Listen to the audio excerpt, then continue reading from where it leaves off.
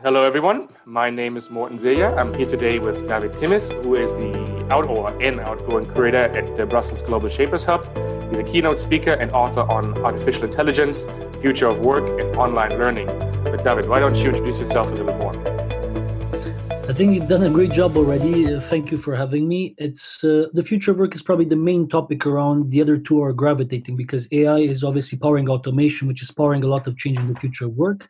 And then also technology like AI is slowly but surely making its way into education. And especially now in COVID-19 times, education is moving online. So it's becoming more and more digital. So they're all gravitating around technology and the way it's impacting work and education. All right, interesting. Well, you kind of already talked about this or touched upon it right now. Just want to hear from you. What do you see are the trends for the future of work? What are the main trends coming out these days and will come up in the next couple of years? The main trend which I see happening already as we speak, which was I think already happening in smaller, let's say, bubbles, be it the bubble of tech companies, large tech companies where I used to work, because I used to work for Google. And at Google, it was always the mantra of the company that we don't really care where you are. If you're in the office, if for some reason you have to stay at home that day, as long as you do your job, that's it. We don't. Obviously, it's good to be in the office to network with your colleagues, and we can't just work remote all the time. But having a balance between the two, it's not a problem at all.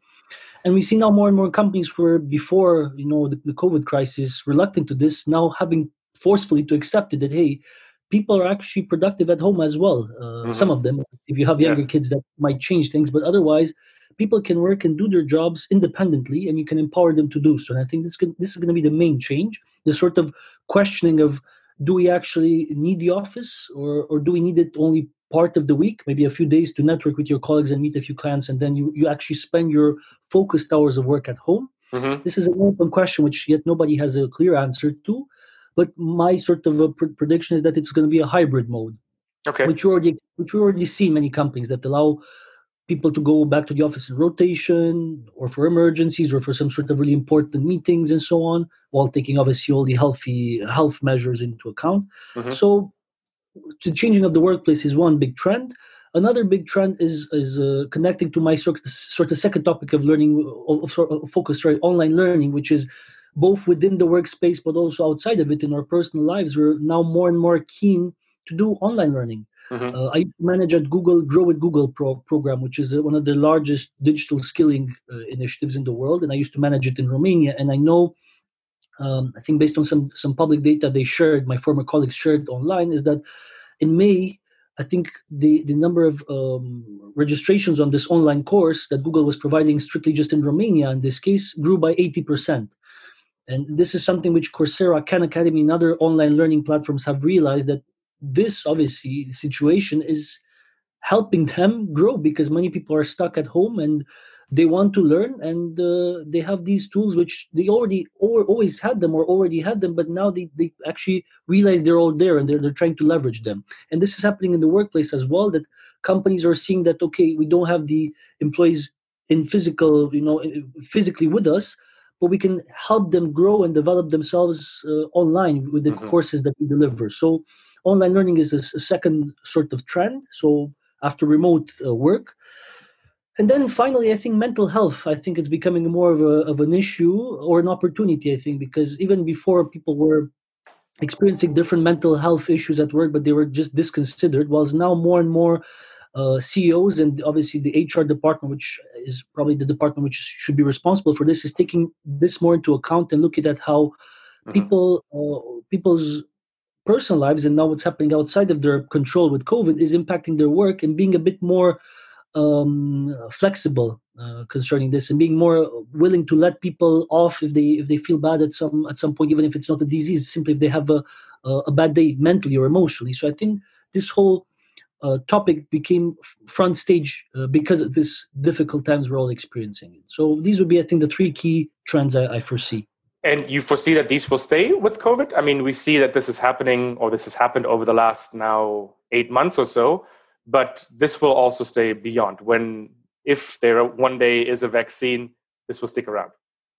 For sure. I think remote learning, you cannot tell an employee now, which was part of an organization that maybe for the past 5 years anytime he or she asked for a day to work from home, they were rejected. And now, after proving their employers that they were able to do even better work in some cases for the past 8 months, there will not be any employer, I think, who would be able to say no constantly to an employee now asking the same question post-COVID to actually be allowed to work remotely for a day or two in the week, given obviously some reasoning behind it.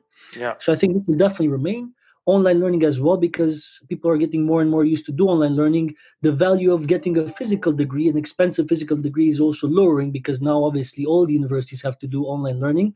So then what's the difference between paying for, 20,000 euros to do a degree in Europe somewhere at maybe a less relevant university? You're paying half of the amount or less for a degree, vouched by Harvard or MIT. Yeah. So it's also a big question, which I think will not change will remain the same as it is now, which is changing even post-COVID.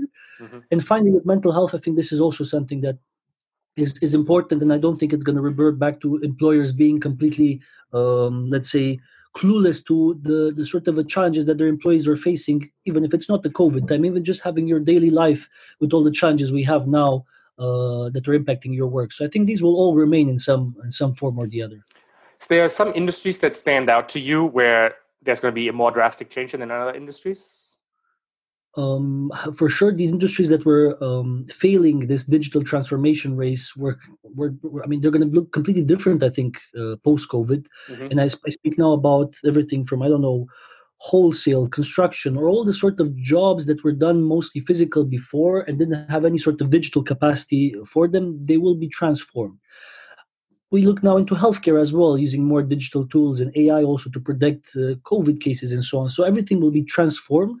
But yes, definitely the digital laggards, as I would call them, will be the ones which will probably come out of this crisis much more transformed than a Google or an Amazon, which were already working remotely, putting an emphasis on mental health in many ways. So all the trends I'm saying for the future, I already experienced them at Google, which, for the past 4 years already was allowing people to work remotely, taking care of our mental health, and also encouraging us to do online learning through some of the tools we developed ourselves. So this was already happening. Now it's just at scale, I think. Yeah, no, that makes all sense.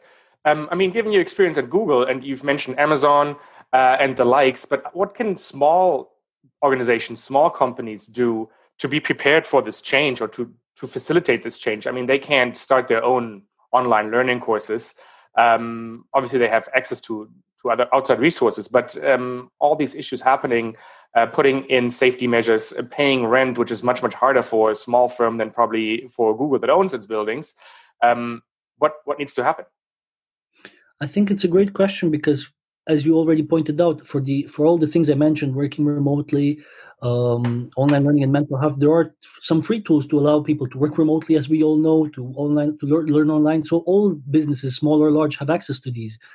However, when it comes to the costs of actually supporting a team remotely as a small employer, but also still keeping your office for post-COVID, this is something for which I think governments should step up and offer small and medium-sized businesses support, financial support, which many of them are already offering, to still be able to keep their businesses alive for, when we come out of this crisis. So I think governments should step up all over the world, and maybe, and I was reading actually this week, consider keeping in place some of these subsidies, as we can call them, after COVID as well. So you can definitely make sure that the business is not stopping to exist after you also stop subsidizing it and helping it, when COVID will reside. So I think government support is the only way to help some of the most affected businesses and people from this crisis. And my last question for you, do you have any advice for current students what to focus on to be effective in the future workspace? I mean, they won't be in the office as much to meet people. Mentorship won't be in person, most likely, it sounds like. How can they pick up good skills outside the hard skills, obviously, to be successful in the workplace?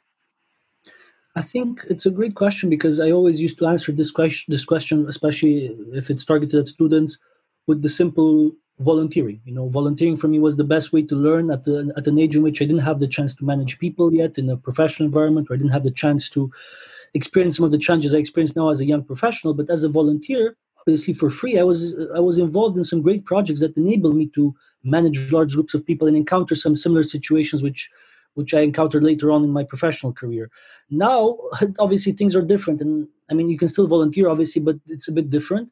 I would use this time, this COVID time, to really look a bit inside yourself to see what you want to do, to really do all these sort of tests, personality tests, to try to discover a bit what your passion is, because it's a great time to really sit with yourself for 30 minutes, which is hard for most of us, and reflect upon what you want to do in the next couple of years, or maybe even more.